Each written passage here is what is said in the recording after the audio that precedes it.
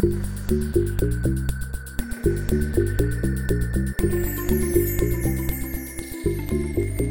to Talking About Email, the podcast that tells you what's up in the world of email marketing. Brought to you by iContact. From the US to the UK, here are your hosts and email experts, John Hayes and Hank Hoffmeyer. Now let's get to talking about email. Cheers, y'all. Hey, this is John Hayes, and I'm joined with Hank Hoffmeyer. And welcome to Talking About Email Marketing. So, you're still in France, Hank?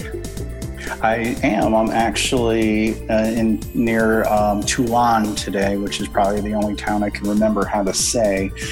Southern France. It's in Provence. I've been doing a lot of winery tours and some places that make olive oil, which has been interesting because I love olive oil, and getting it from where it's actually made is a big difference than buying it in a grocery store. I've been looking at your photographs jealously on Facebook. I saw your photograph of some incredibly blue cheese this morning. Yeah, that was at a market here locally, and we had a picnic, and then I came here to the co-working space that I'm at. It's called Spotee, Spotee.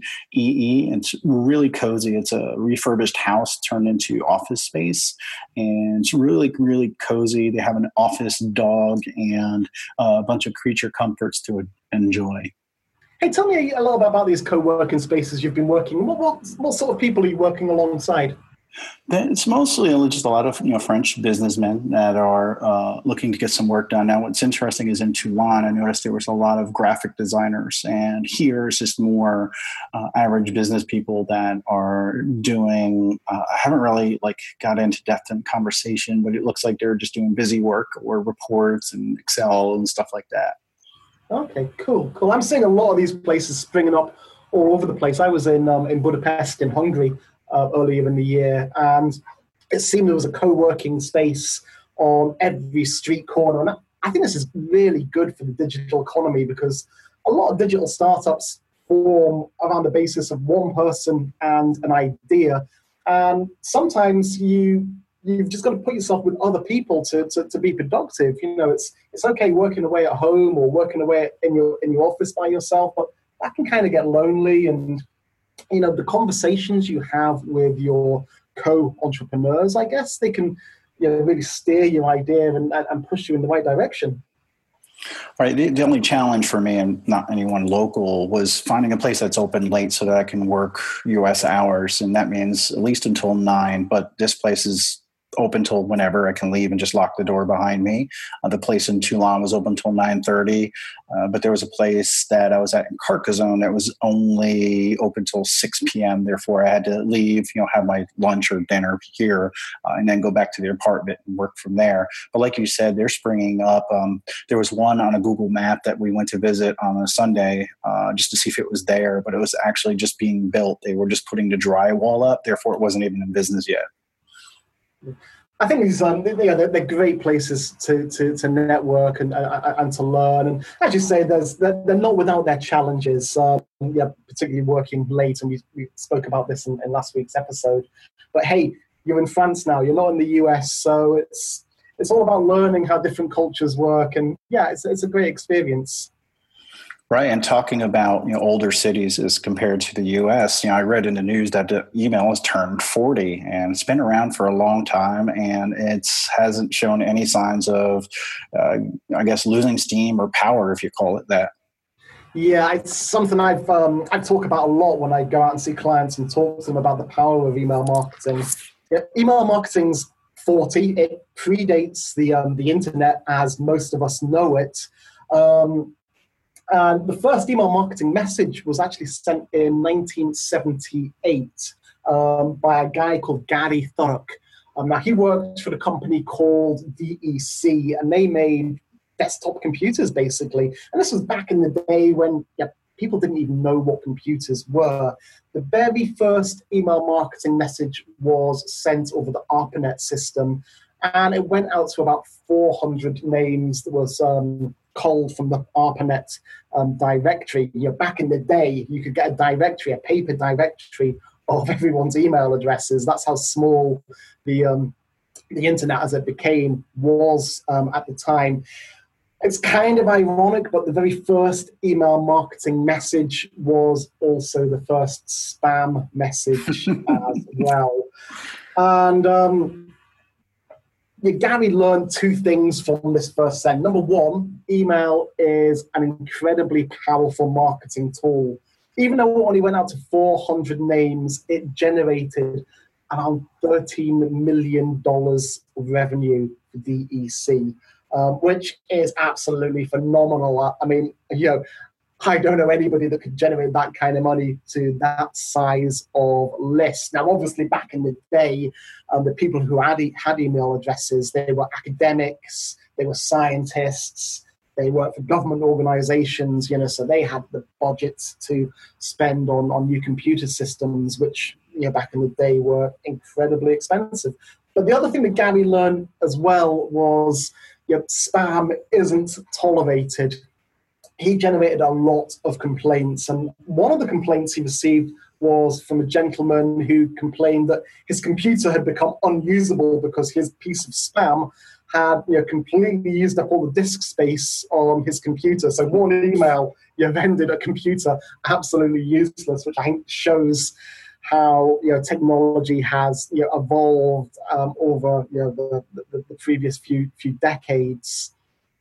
Gary actually received a phone call from an ARPANET administrator, essentially chewing him out for sending this spam email, and he promised never to do it again. But I kind of think that we should raise a glass in toast to Gary as the father of email marketing, and not necessarily the father of spam, as many people refer him to, because he was just trying something new. And, it really, really worked. And from that very first send in 1978, email marketing evolved into what it is today. And as we've already discussed on this podcast, I believe now we're entering a golden era for email marketing. Yeah, and I read an article that you wrote about that, and I feel the same way. I think that it's not losing any steam. There's still a lot of power. It allows you to be personal to so many people at once. And, I was 6 at the time when that first email was sent, and I can't believe it's been around for most of my life, and I never stop using it. It's something I use every single day. And even with Facebook, having so many users and the other social media channels, email is still a go-to tool for communication. Yeah, I guess we're of a very similar age then, Hank. I think I was also 6 at the same age, same time as well. So I guess you can say that the only thing in technology that's older than email marketing is ourselves, and hopefully we'll still be going for a few years. Yeah, I can only hope. Now the thing is, as Gary learned, the thing that makes email marketing so successful today is permission. And, and certainly in these days of GDPR, explicit permission. So, don't think spam works, because spam doesn't work. The only people spam really works for is, those criminals who are sending millions and millions and millions of messages every single day. And, even then, inbox technology is improving, the filtering's improving, and legislation's improving, so they're not going to get away with it forever. So right, stay positive. And many of those nefarious senders are finding out more and more that it's not as lucrative as it was, and they know it's a numbers game. And I see a lot of these affiliate type companies that are just sending nothing but affiliate. In other words, they don't have any products of their own. They're finding it hard to stay profitable. Therefore, they're going out of business pretty quickly. And, if you think that buying lists or getting lists in a negative fashion and sending to it's going to make you a lot of money, you might want to have a backup plan and keep, another way of getting income that's probably going to be worth your time. Yeah, at the end of the day, legitimacy is the only way forward, because marketing is all about solving problems. And if you're not solving a problem for somebody with your marketing messages, and if you're not sending targeted, relevant, engaging campaigns out, it's not going to work for you. You're not solving anyone's problems. So, if there is ever any revenue to be generated from these emails, it's purely down to luck. And I guess you've also got to consider as well, you can't con an honest person. Right. And there's a reason why people consume the content that we're creating, whether it's this podcast, blog posts, or whatever material that iContact puts out to help people with email marketing. It shows that people want to do things right, but they just don't know how. And it's just amazing that if you do the right things and follow general best practices, you end up having better results and making more money and getting that return on your investment. Yeah.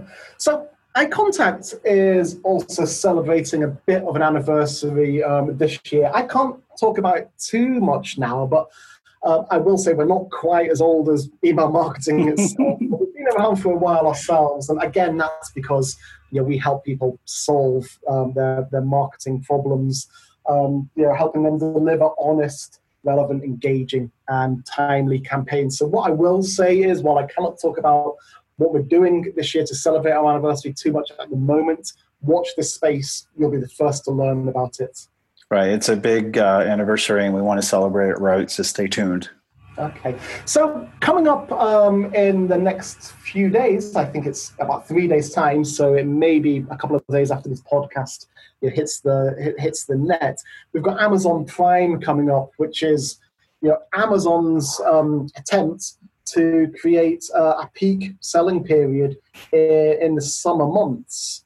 And obviously, they throw a lot of money at this, and a lot of online retailers get involved. But I wonder, is it a good thing or a bad thing? What are your thoughts on Amazon Prime?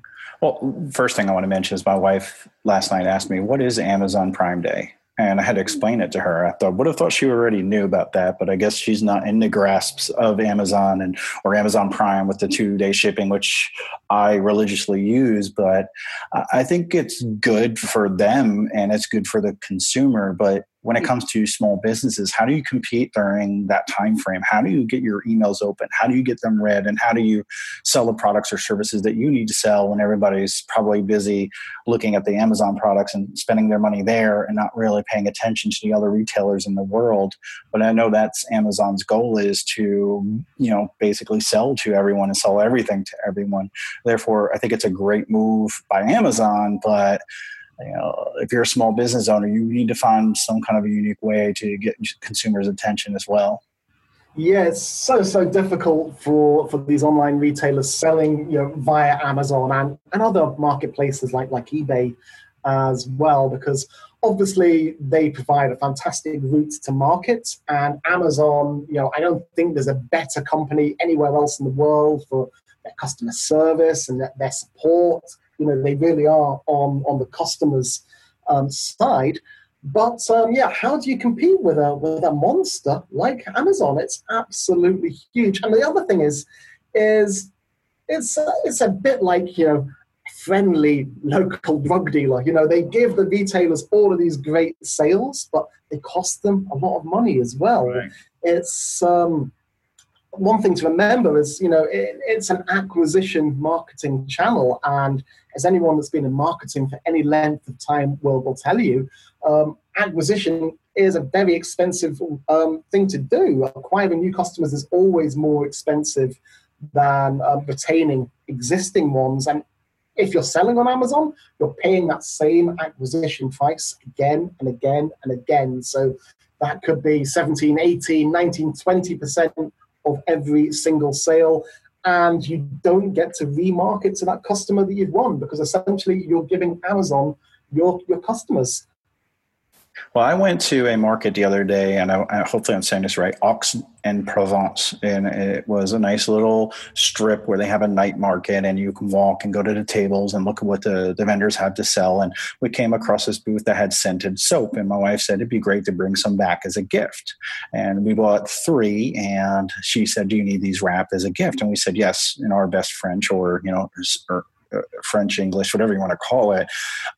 She started wrapping all 3 together, and we said, "Oh, sorry, those are actually separate gifts." And they said, "Oh," and we thought we were irritating the vendor, but she actually wrapped each one individually and beautifully, with scissors, ribbon, clear plastic, and it was just an awesome experience. And it actually made us buy more to bring back just because we loved the way that they presented it as a gift, where sometimes when you buy from Amazon, you're going to get that brown box and you're going to get the maybe filler in there, whether it's the bubble pouches and then just your product and an invoice, right? Where I think, as a seller, even on Amazon, I think at times, maybe you can do something a little bit extra and have an added bonus or something in the package when you send it to someone, or even just a note. When I buy off eBay, oftentimes I get some kind of a special coupon or a special note thanking me for my purchase. So trying to do what you can to go a little bit above and beyond.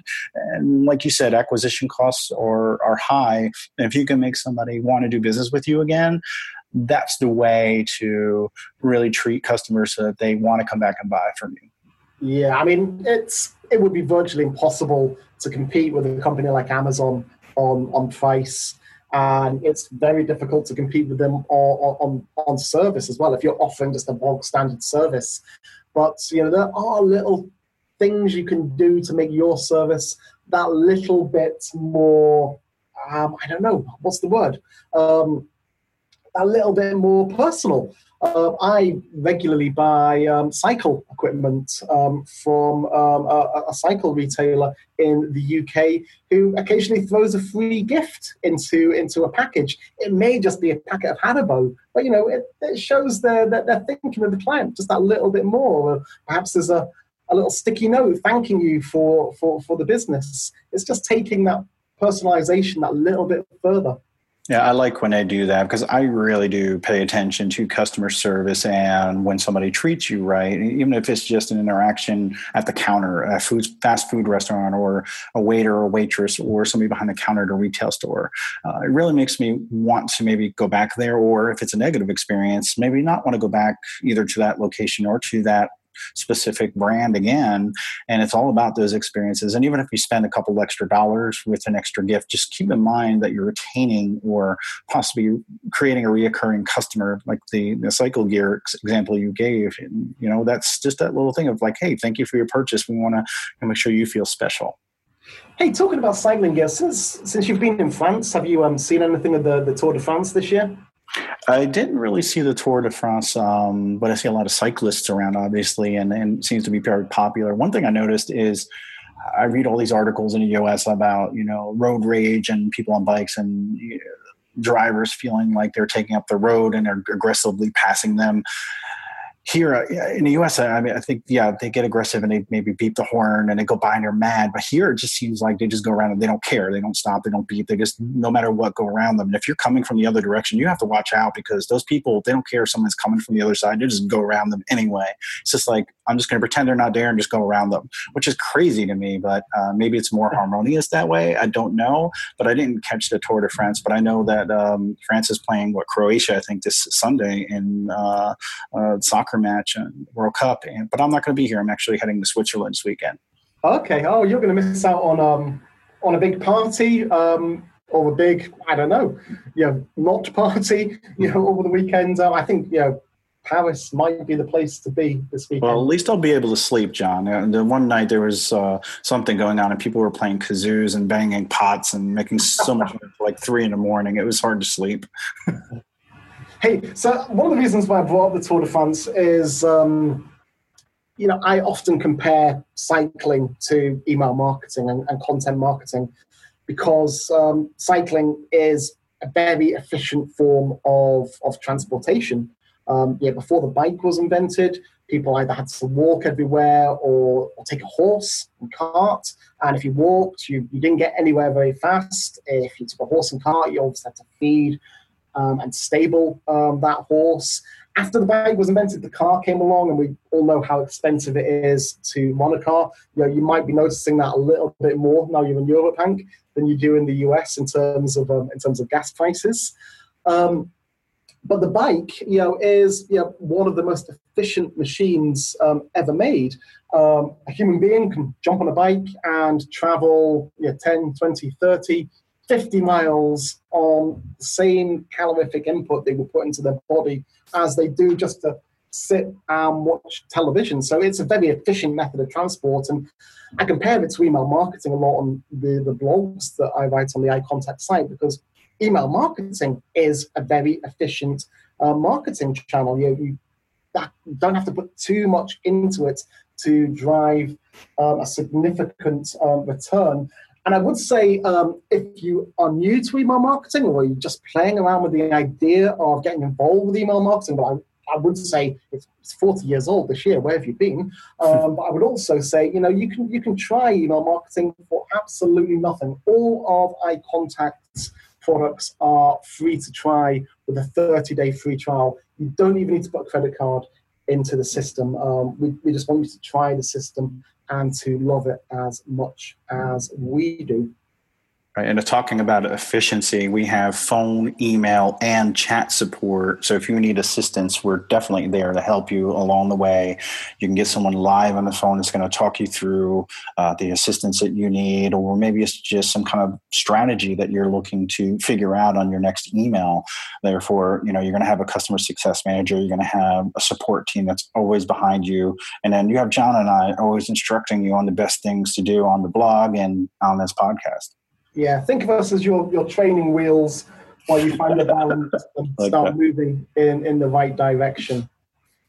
Awesome. So we talked a bit about email turning 40 and that very first email marketing campaign that was sent out that went to 400 names.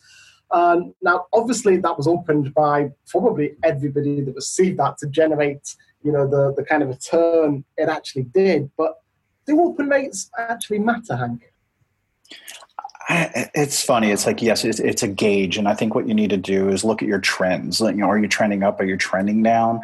But going for that 30, 60, 90% open rate, I think you're chasing the wrong item, because really what you want to do is not only get somebody to open an email, you need to get them to click through and take action, whether it's reading an article on your blog, whether it's putting something in the shopping cart and then buying it, or contacting you maybe via phone or a contact form to use your service. I think ultimately at the end of the day, like your click to open rates, or using Google Analytics to figure out actually the total funnel completion, that's what you need to look at the end, because marketing is a cohesive process where your list acquisition, your email creation, you're sending your email, and then looking at your metrics is important. But at the end of the day, you need to convert. And if you're not converting, you can have the highest open rates, and then people go to a landing page or something and they don't convert. Therefore, your open rates don't matter.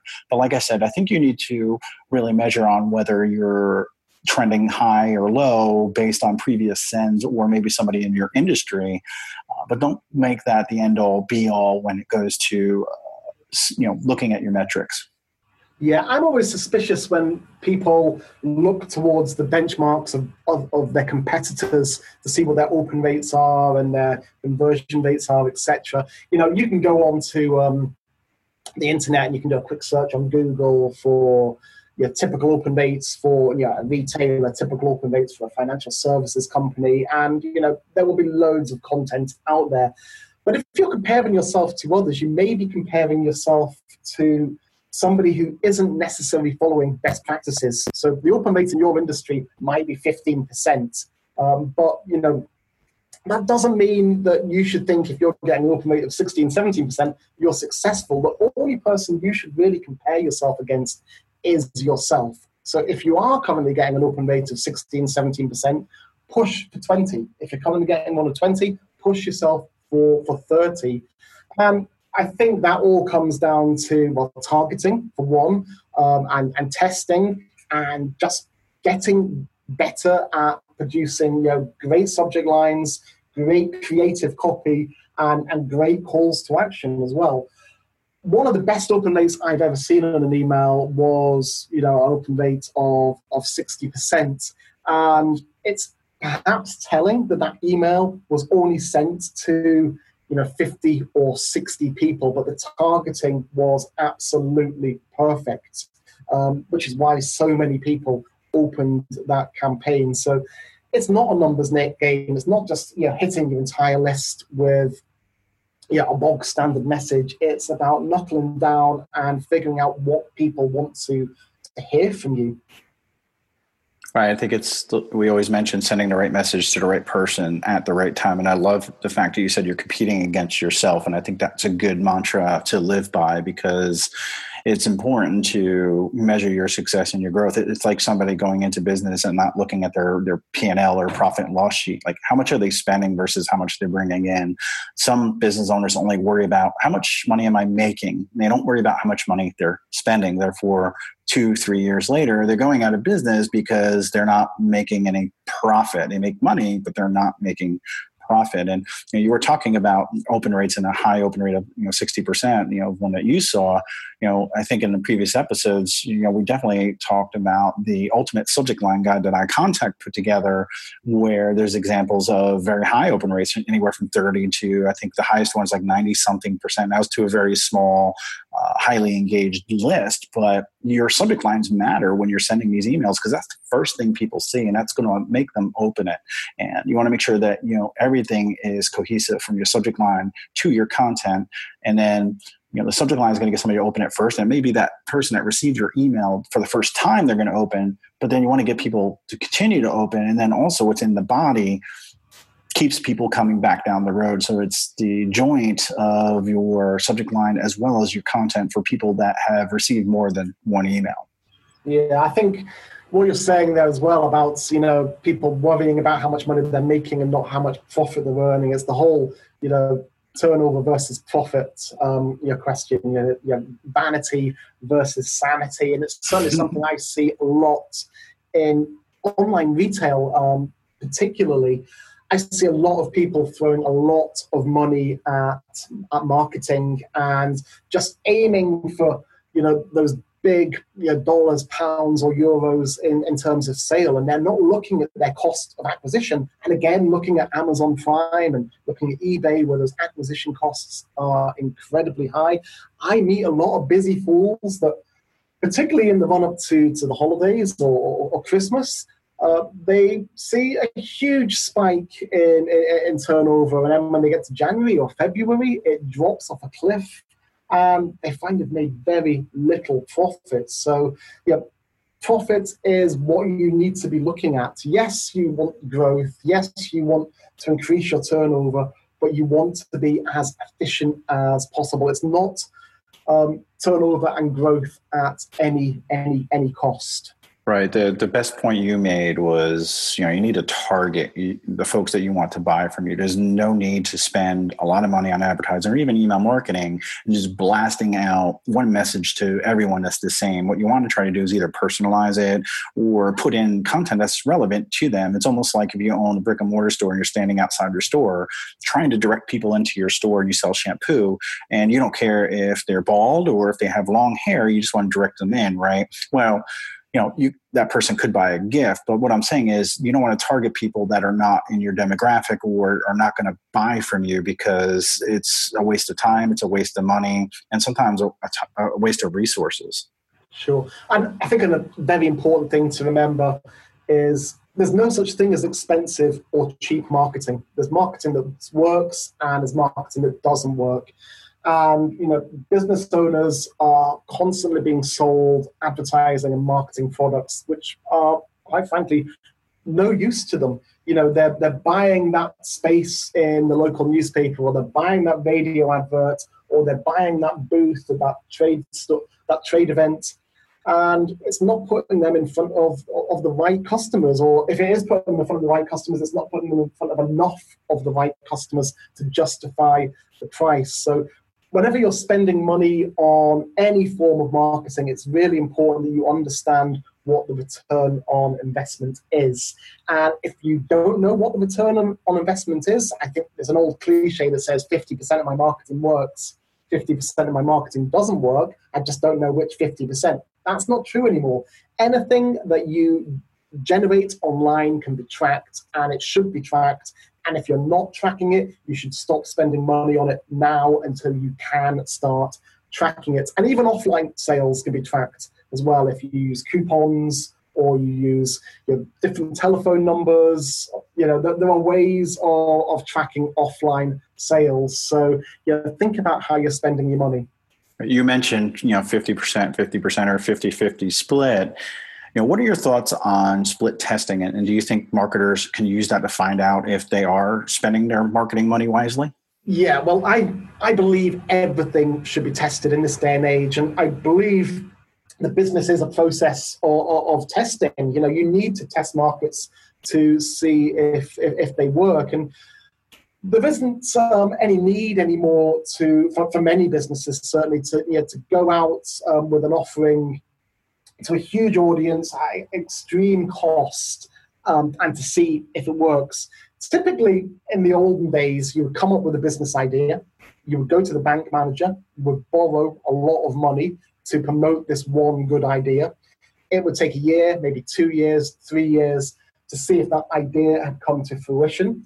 And when it doesn't, you know, what's your only option? You go back to the bank manager, you ask for more money, and eventually, you know, the chances are it probably fails. And, you know, after 3 or 4 years, everybody has to go home. Nowadays, you can take an idea, you can put it online. Now, that could be via Amazon, or it could be via eBay or Etsy or on your own site. You can use sites like Eventbrite. There are numerous ways you can test an idea. You can put it in front of an audience and see if it works. If it works, great. You look at it, you optimize it, you make tweaks here and there, you test them, you put them in front of a slightly larger audience, and you grow that way. If it doesn't work, you go back to the drawing board and come back with another great idea.